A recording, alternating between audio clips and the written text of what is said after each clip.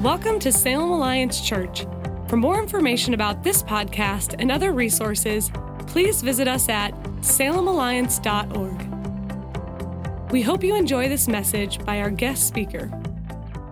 Last week we started a new series called Reach, and the theme is Shine. And wasn't it great to have John Stumbo back in town and opening God's Word for us? It's great to have him back here. And as John was talking, he was talking about this is shining. Really, it happens best against a backdrop of evil and darkness. And he talked about what that looks like in our world and how our larger Alliance family is addressing some of that darkness. And also alluded to the fact that we can't shine unless we're empowered to shine by the Spirit of God. And so today that's the theme, talking about being an empowered people. And I'm thrilled because I have a good friend of mine, Kelvin Walker, who is joining us today. Kelvin is married, has 6 kids. One of his daughters is married this year. His son graduated from NYU on Friday and got on a plane and flew all the way out here. And Kelvin's a lead pastor at Bedford Hills Church in New York. And he's a lead pastor, he's been a worship pastor, a youth pastor. We met for the first time about 15 years ago at Simpson Graduate School. We were doing our master's program together. And while all the other students were doing homework at night, I was teaching them the fine art of prank calls. And he was a wonderful student, and we actually had a lot of fun together. It's kind of given birth to a great friendship. We happen to both serve on the board for our denomination, and so I get the joy of hanging out with him several times a year. But Salem Alliance, will you give Kelvin a warm welcome as he comes and opens God's Word for us today?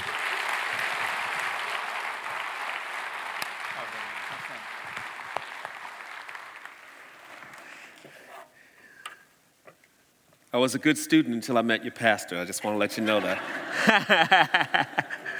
It is good to be here with you this weekend. It is good to be a part of the service and to experience what God is doing here at Salem Alliance Church. As we begin, I want to talk to you about a group of people known as the Shakers. They were known as the Shakers because one of their practices, their primary practice when they came together for worship, was to, as a corporate community, come before the Lord. The first thing they would do is they'd take their hands, turn them down, and they'd shake. Representing shaking off all of the things that I brought in here with me, all of the stuff that I'm concerned with that might block what God might want to say and do. All the things that I should be laying at the cross that I'm still carrying. And after doing that, they would then turn their hands over and they would say, "Come, Holy Spirit, ready to receive. Ready to receive." So, if you would, can I invite you to be shakers with me for a minute? We shake it off. Lord, we shake off the anxiety. We shake off the negative words. The sense I get is some of you have had negative words spoken over you that you brought in here with you. You can't let go of them. We shake them off now in Jesus' name. Lord, we shake off fear.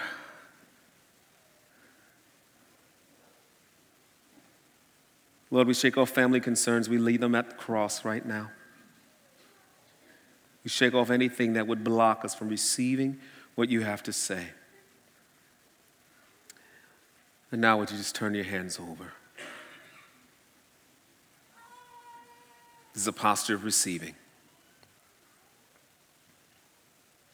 Come, Holy Spirit. You've already been at work. Continue that which you're doing. We receive. We step into the flow of what you're doing. May our lives be transformed as a result of being in your presence, Lord. In Jesus' name, amen. Amen. Now, I should tell you that I grew up in what's called a Baptist church. My dad was a Baptist pastor. We were Baptists that worshiped like Pentecostals. And I'm used to a congregation speaking back to me. All right? So if you're not used to saying amen, you're released to say amen today. If you're not used to saying preach, preacher, it'd be nice if you said preach, preacher. That would help me out. Do we need to practice that or you got it? Practice? All right, let's practice it. Preach, preacher. All right, amen. Amen. Picture with me this. It was one of the worst hurricanes in history. The devastation was unimaginable. I got to see it firsthand as I rode through its aftermath in a yellow school bus, witnessing the tragic remains still left on the streets a year after this hurricane occurred. But the storm of which I speak is not the almost unheard of Rita or the unforgettable Katrina that decimated New Orleans and parts of Mississippi, or the devastating Sandy that wiped out parts of Long Island and the Jersey Shore, or the most recent Matthew that hit Haiti and left parts of Haiti in ruins. The year was 1992. The hurricane was named Andrew. The devastation came to South Dade County, Florida, and I was a youth pastor at the time, and I rode on a school bus with my youth group from western Pennsylvania down to South Dade County, and we surveyed the devastation and tried to help families out as much as we could as they were trying so desperately to put their lives back together. There's an elderly woman named Norina who was a victim of that storm. And her case was so unimaginable that her story made national news. After the storm occurred, she received an insurance settlement, and that insurance settlement went to repair her house. And she hired a contractor, and the work commenced. But soon, the money ran out, and so did the contractor. Her house was still left in ruins, and she had no electricity. So she got by on a small oil lamp and a single burner that she used to cook. Now, here's the unimaginable part. Norina ended up living in that powerless, unfinished house for 15 years. And for 15 years, her neighbors didn't even notice the absence of power in her house. They walked by day in and day out and did not notice that there was no power in this woman's house. Finally, in February of 2007, someone alerted the mayor of South Dade County. And when he found out about this, he went to work on how he was going to help take care of this. And it only took a few hours of work for an electrical contractor to restore power to her house. She had gone without power for so long that she found it kind of unusual and overwhelming in order to be able to have power again, in order to be able to plug something in order to have electricity in her house. Here's an exact quote from what she said when the power was restored. "It's hard to describe having electricity to switch on. It's overwhelming. It's overwhelming." 15 years of living with a situation that only took a few hours to fix. 15 years without power. 15 years of your neighbors not knowing, noticing, or even observing that you're living without power in your house, that you have a powerless house. That's the long time to be powerless and not have anybody notice it. That's a long time to know yourself that you have no power and have no clue as to how you can take care of it. And sadly, after a while, you just get used to powerless living. I wonder, how long is it going to be before many of us in Western Christianity realize we've existed on a small, barely lit oil lamp, living the mundane Christian life, and we've operated without power? We're expanding and growing and starting multi-site campuses and multiple service times, and we're perfecting our programs, and we're marketing ministry in effective ways like we've never marketed ministry before. We're attending small groups and support groups, and in our lives, we're getting involved in groups that tell us how to have more effective groups and what that group can do to change our life. And I'm not against any of that. We have multiple services at my own church. We have small groups. We're always looking at how we can be more effective. Those can be signs of a growing church. Those can be signs of a relevant church. Those can be great signs of community that's happening within the church. However, what we fail to see, what we fail to realize, what we fail to understand as all of those things are happening is this: the perfection of a program and the building of a building is too often mistaken for the presence of power.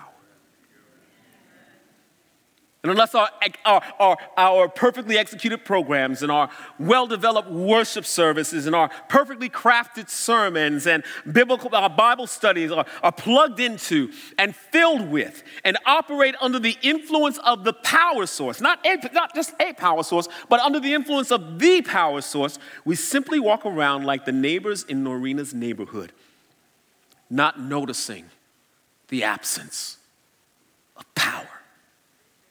We become so used to powerless teaching and powerless living and powerless programming and the powerless Christian life that we won't even recognize when the power has departed from our midst. It was the late Dr. A.W. Tozer who served with the Christian and Missionary Alliance as a pastor for 44 years. He's widely regarded as a modern-day prophet of his time and one of the deepest theological thinkers of the 20th century. He made some of the most poignant statements and observations about the powerless church that I've ever heard. And even though he died nearly 54 years ago, these statements might still apply in our context today. One of the statements that he made stung a bit. Actually, when I thought about it, it stung a lot. Here's what he said. If the Holy Spirit was withdrawn from the church today, 95% of what we do would go on and no one would know the difference. And if the Holy Spirit had been withdrawn from the New Testament church, 95% of what they did would stop and everybody would notice the difference. Existing on a single oil lamp that we try and fill on our own day in and day out. Living a mundane Christian life. Walking around the neighborhood, not even knowing there is an absence of power. But friends, it doesn't have to be that way. We don't have to settle for powerless living. The wonderful truth is this: there is more. More than a chasing after the latest and greatest devotional and spiritual growth book. More than another read through the Bible in a year plan, trying to see if I can get through the year before I quit and then have this guilt put upon me that I didn't complete it. More than a program that lasts until the next church growth consultant tells us what the latest and greatest fad is. More than doing a great job looking for a video clip or the greatest song or the next title or the next sermon or whatever it might be that will cause that thing that I need to happen inside of me. More than just existing on an oil lamp that we're trying to light ourselves. There is more. Power-filled living that results in power-filled ministry is available to each and every one of us. The prophet Joel was like one of those, let me say my piece and then I'm out of here kind of brothers. He was one of those prophets that said it, then moved on. There was not much known about him. One thing we know is that during the period of history in which he was a prophet, Israel had gone through a time of great devastation. The locusts had eaten everything in the land, and including their animals. The judgment of God, referred to as the day of the Lord, was imminent. It was going to come if they didn't change. And through the prophetic word that the Lord gave to Joel, Israel was brought back to a state of repentance by a solemn assembly. And from the looks of things, God heard their prayers. God heard their repentance, and he tells them that he's going to restore what the locusts have eaten.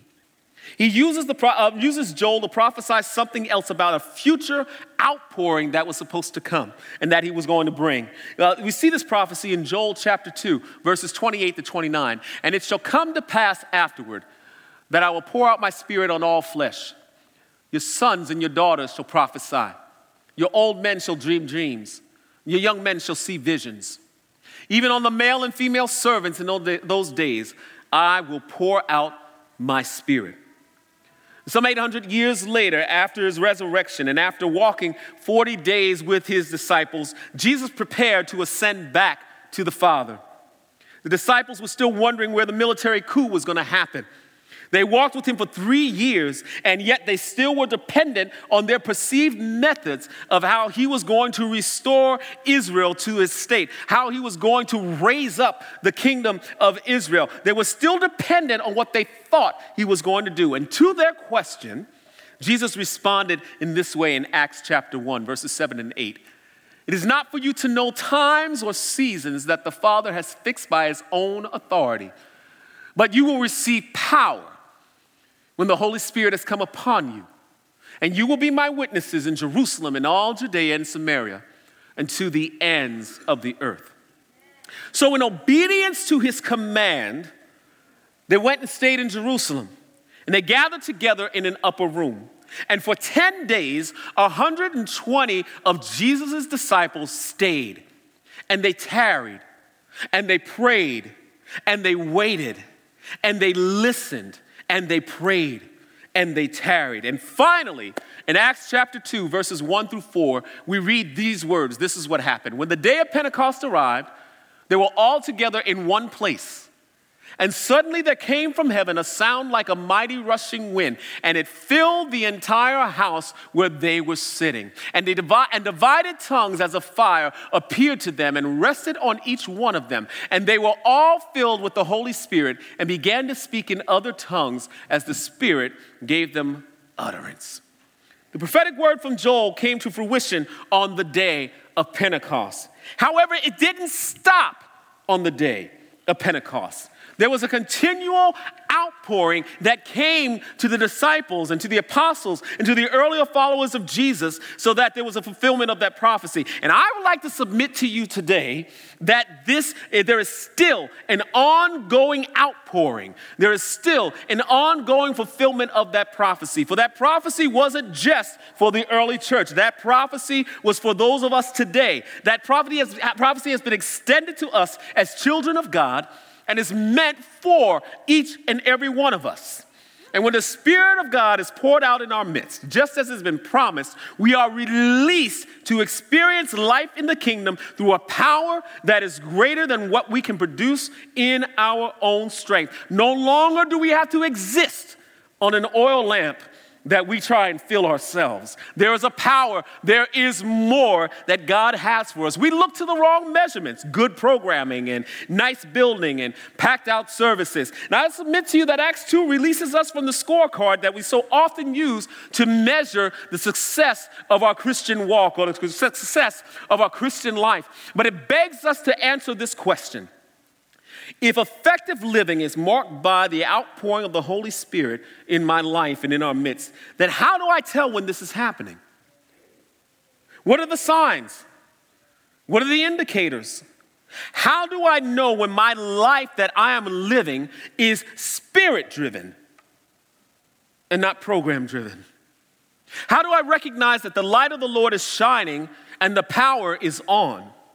What kind of life am I released into when the Holy Spirit is poured out in my life and in the context of the church in which I serve and where I attend?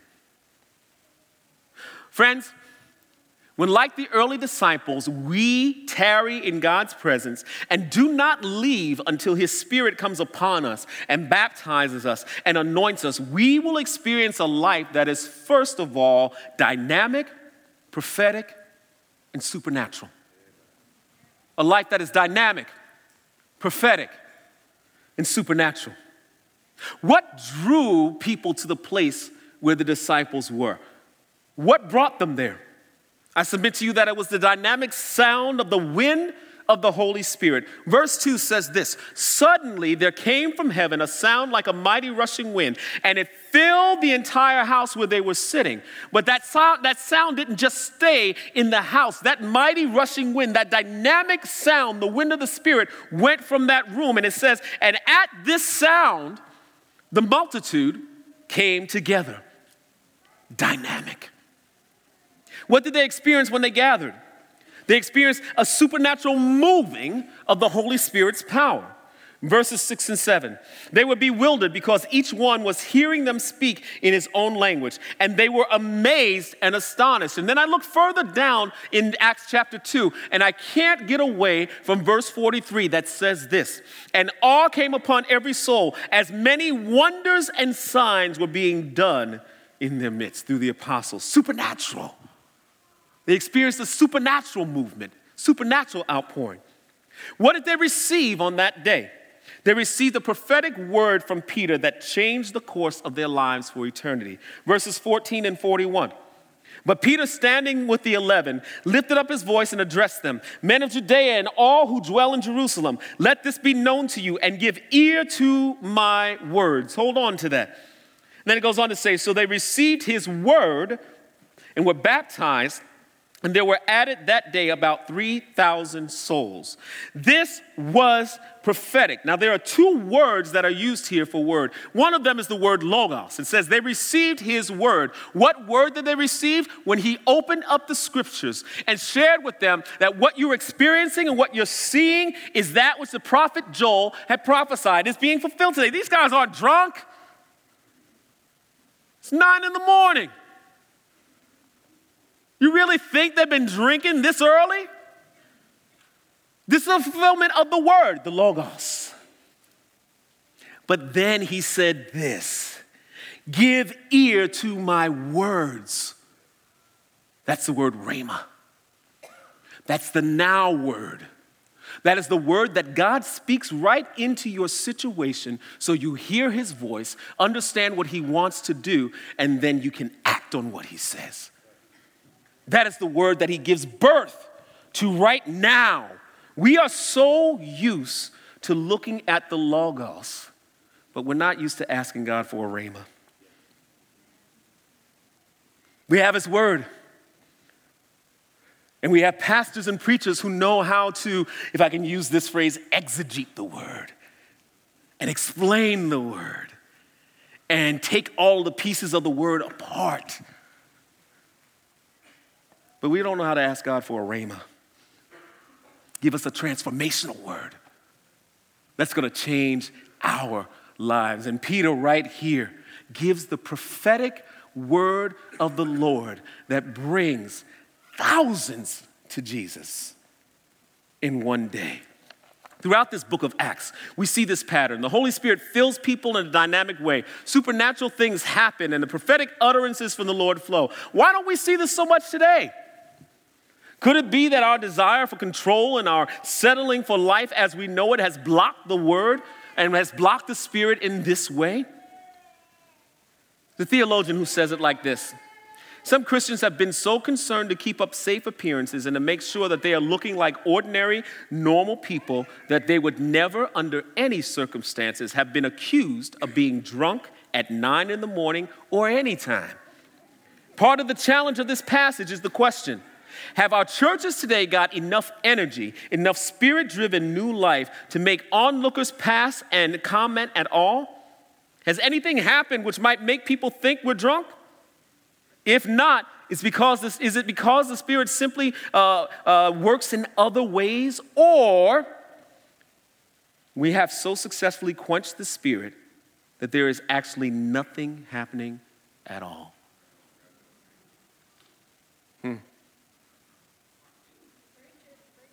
Are we drunk? Are they drunk? What's going on in there? It's a dynamic, prophetic, supernatural work of the Holy Spirit because he's been poured out in a new way, in a fresh way, in a powerful way. Friends, there is more. And when we hunger for more and we're willing to surrender our oil lamp and receive his power, something second happens, and that is this: we become people who are Christ-centered and Christ-exalting. Christ-centered and Christ-exalting. I want to submit to you that outside of using the passage from Joel to show how this was a continual and ongoing fulfillment of prophecy, the totality of Peter's message on that day could be summed up in 2 verses. Verse 21 of Acts, which says, Acts 2, which is like the ending reference that he's using to Joel's prophecy. It says this: and it shall come to pass that everyone who calls upon the name of the Lord shall be saved. And then in verse 36, he says this: let all the house of Israel therefore know for certain that God has made him both Lord and Christ, and this Jesus whom you crucified. I want you to see what's going on here. Everything about Peter's message pointed to Jesus. Everything about Peter's message centered on Jesus. Everything about Peter's message exalted Jesus. Everything about Peter's message brought people to Jesus. And as a result, people got to see, encounter, and be transformed by Jesus. Too often, this is how we live life in the kingdom. This is how we approach life in the kingdom. This is our model for things in the kingdom. When all else fails, lift up Jesus. As if Jesus is supposed to be our last resort.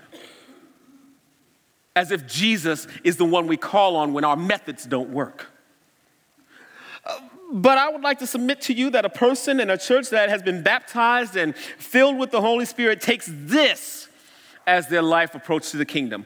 Always lift up Jesus, or everything else fails. Israel Houghton says it this way: Jesus at the center of it all. From beginning to the end, it's always been you, Jesus. Nothing else matters. Nothing in this world will do. There was a preacher by the name of Dr. Gardner C. Taylor. He pastored a church in the city called Concord Baptist Church. He was born in 1918, born to the family of parents of former slaves. He grew up in Baton Rouge, Louisiana. He went off to college and got his degree in pastoral ministry and preaching. He went to seminary. He came home, and in 1948, he pastored a church right outside of where he grew up in Louisiana. It was a small church, country church, the kind of church where they had one single lamp that's in the middle of the sanctuary with a single light bulb that was hanging down, and that's what gave light to the sanctuary. One evening he was preaching and he was wound up and he was going and he was preaching away and he was coming to the crescendo of his sermon, and right there the electricity went out and the light bulb that was in the center went dead. The room went dark. He was a young pastor, so he didn't know what to do. So he stuttered along for a minute and he hemmed and hawed, trying to figure out, how am I going to take care of this? What am I going to do? And after what seemed like probably an eternity to him of him stuttering, and it was only probably just a minute or so, one of the deacons from the back yells out these words: "Preach, preacher, we can still see Jesus in the dark."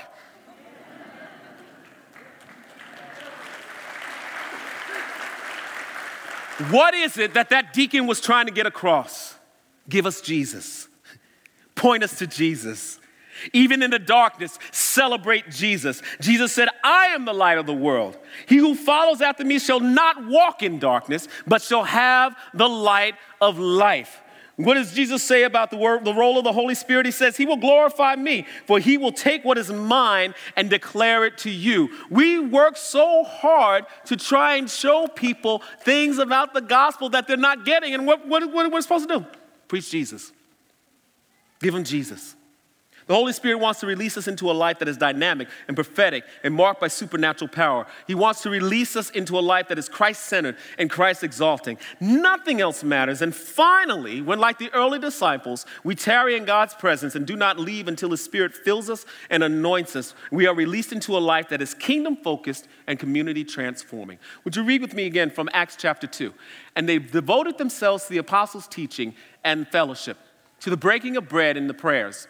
And all came upon every soul, and many wonders and signs were being done through the apostles. And all who believed were together and had all things in common. And they were selling their possessions and belongings and distributing the proceeds to all as many had need. And day by day, attending the temple together and breaking bread in their homes, they received their food with glad and generous hearts, praising God and having favor with all the people. And the Lord added to their number day by day those who were being saved."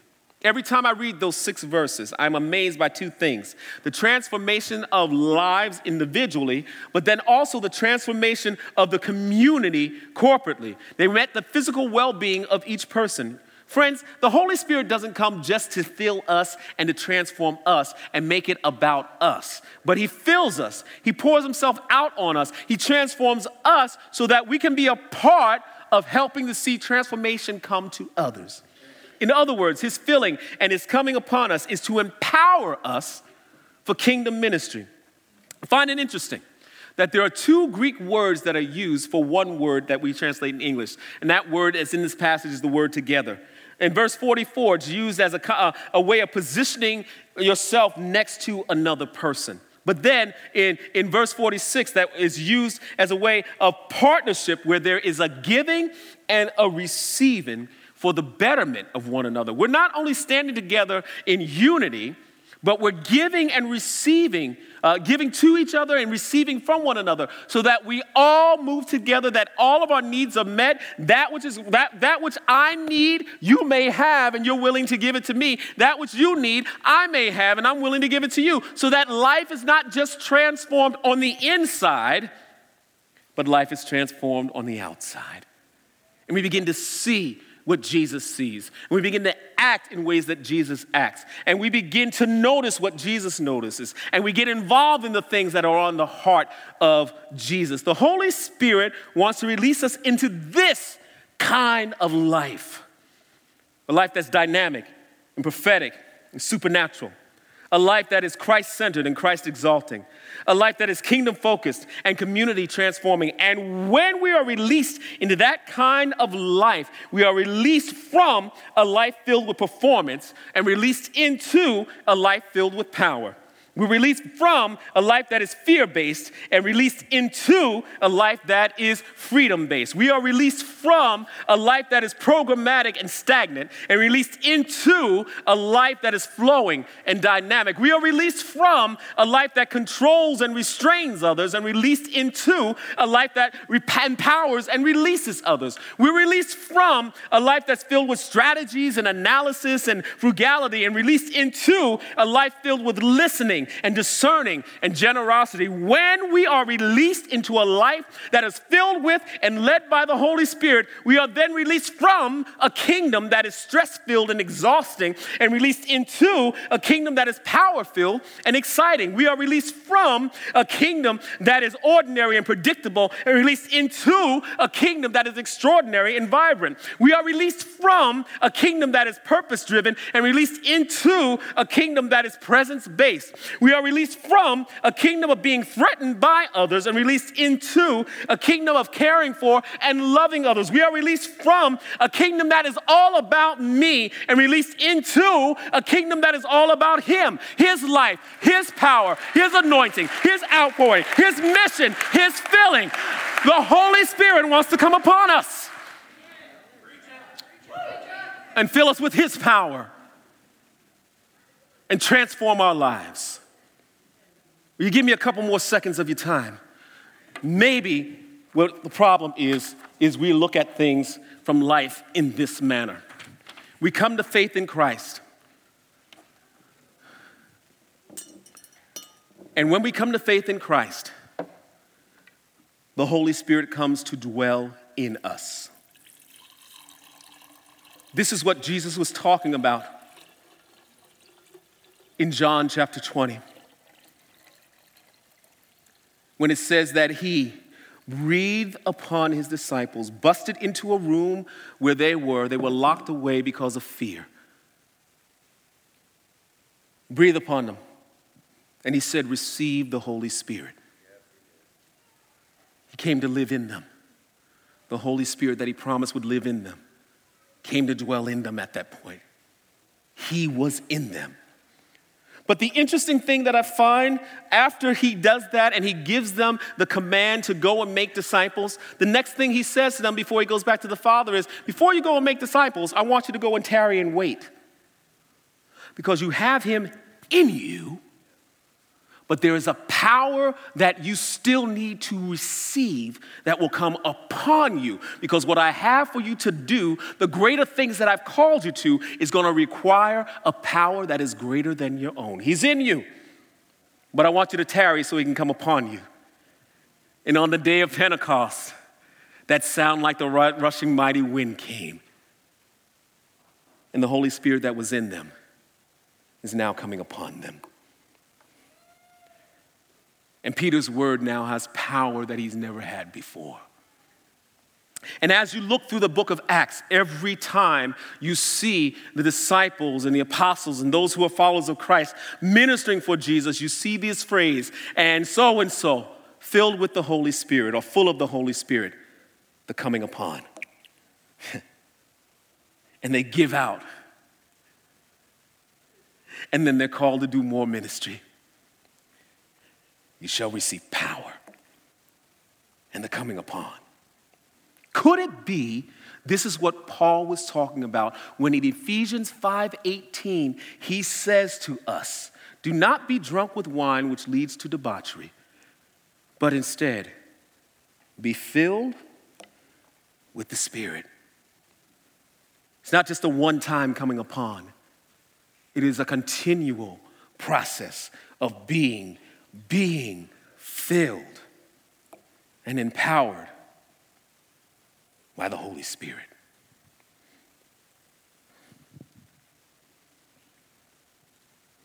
We have settled for the baptism in the Spirit. And Jesus says there's more. There's a baptism of the Spirit. And some of you, as you hear this today, you say, I get this. I've experienced this. I know what it means to have the power come on me over and over again. And some of you are hearing this, starting to realize, I've settled. It's been enough for me to have the indwelling. But then I try and live life from my simple oil lamp. And I try and pour more oil into myself. And somehow, I think that's enough. And today, Jesus is asking you, are you willing to surrender your oil lamp and let my power come upon you? Friends, there's more. There's more. Let me close with this. Our time is running out. I asked your pastor if it was okay that I share this. I don't want to just get up here and give something that he doesn't give me permission or release me to do. But I shared it with him, and he said it was okay. This morning, as I was laying in bed, I was awakened. I thought maybe it was because, I'm still on East Coast time, but I was awakened pretty early. And I heard in my heart a passage about Ezekiel 37, where there's a passage about valley of dry bones, and the Lord saying to Ezekiel, prophesy over these bones and say to them, O dry bones, hear the word of the Lord. Thus says the Lord, that these bones, behold, I will cause breath to enter you, and you shall live. And that question kept sticking out. Can these bones live? And I got a picture of this sanctuary. And in the sanctuary, as I saw this, I saw what I see as the fire and the glow of the Holy Spirit. But then I also saw certain segments that looked ashen and brittle. And I wouldn't say that's the literal building. I would say that's representative of pockets of lives that are ashen and brittle. And this is what I sense the Lord saying.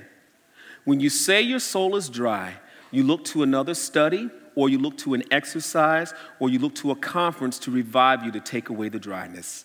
But if you let me, I will replace your dryness with a thirst and a hunger for me.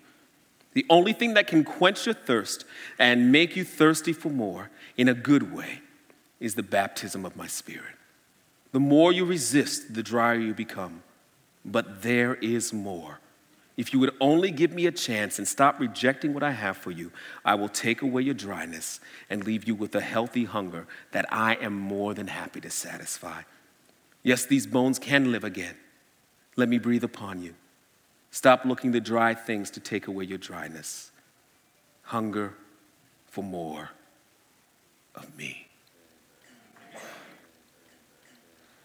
So there's the question, are you hungry? Are you hungry for more? Hungry for more? I invite you to stand. If you're hungry and you're saying, Lord, I don't want to be dry bones anymore. I don't want to live on my own oil lamp. There's an outpouring that you have that's greater than anything that I could bring to the table. I want more. Would you stand?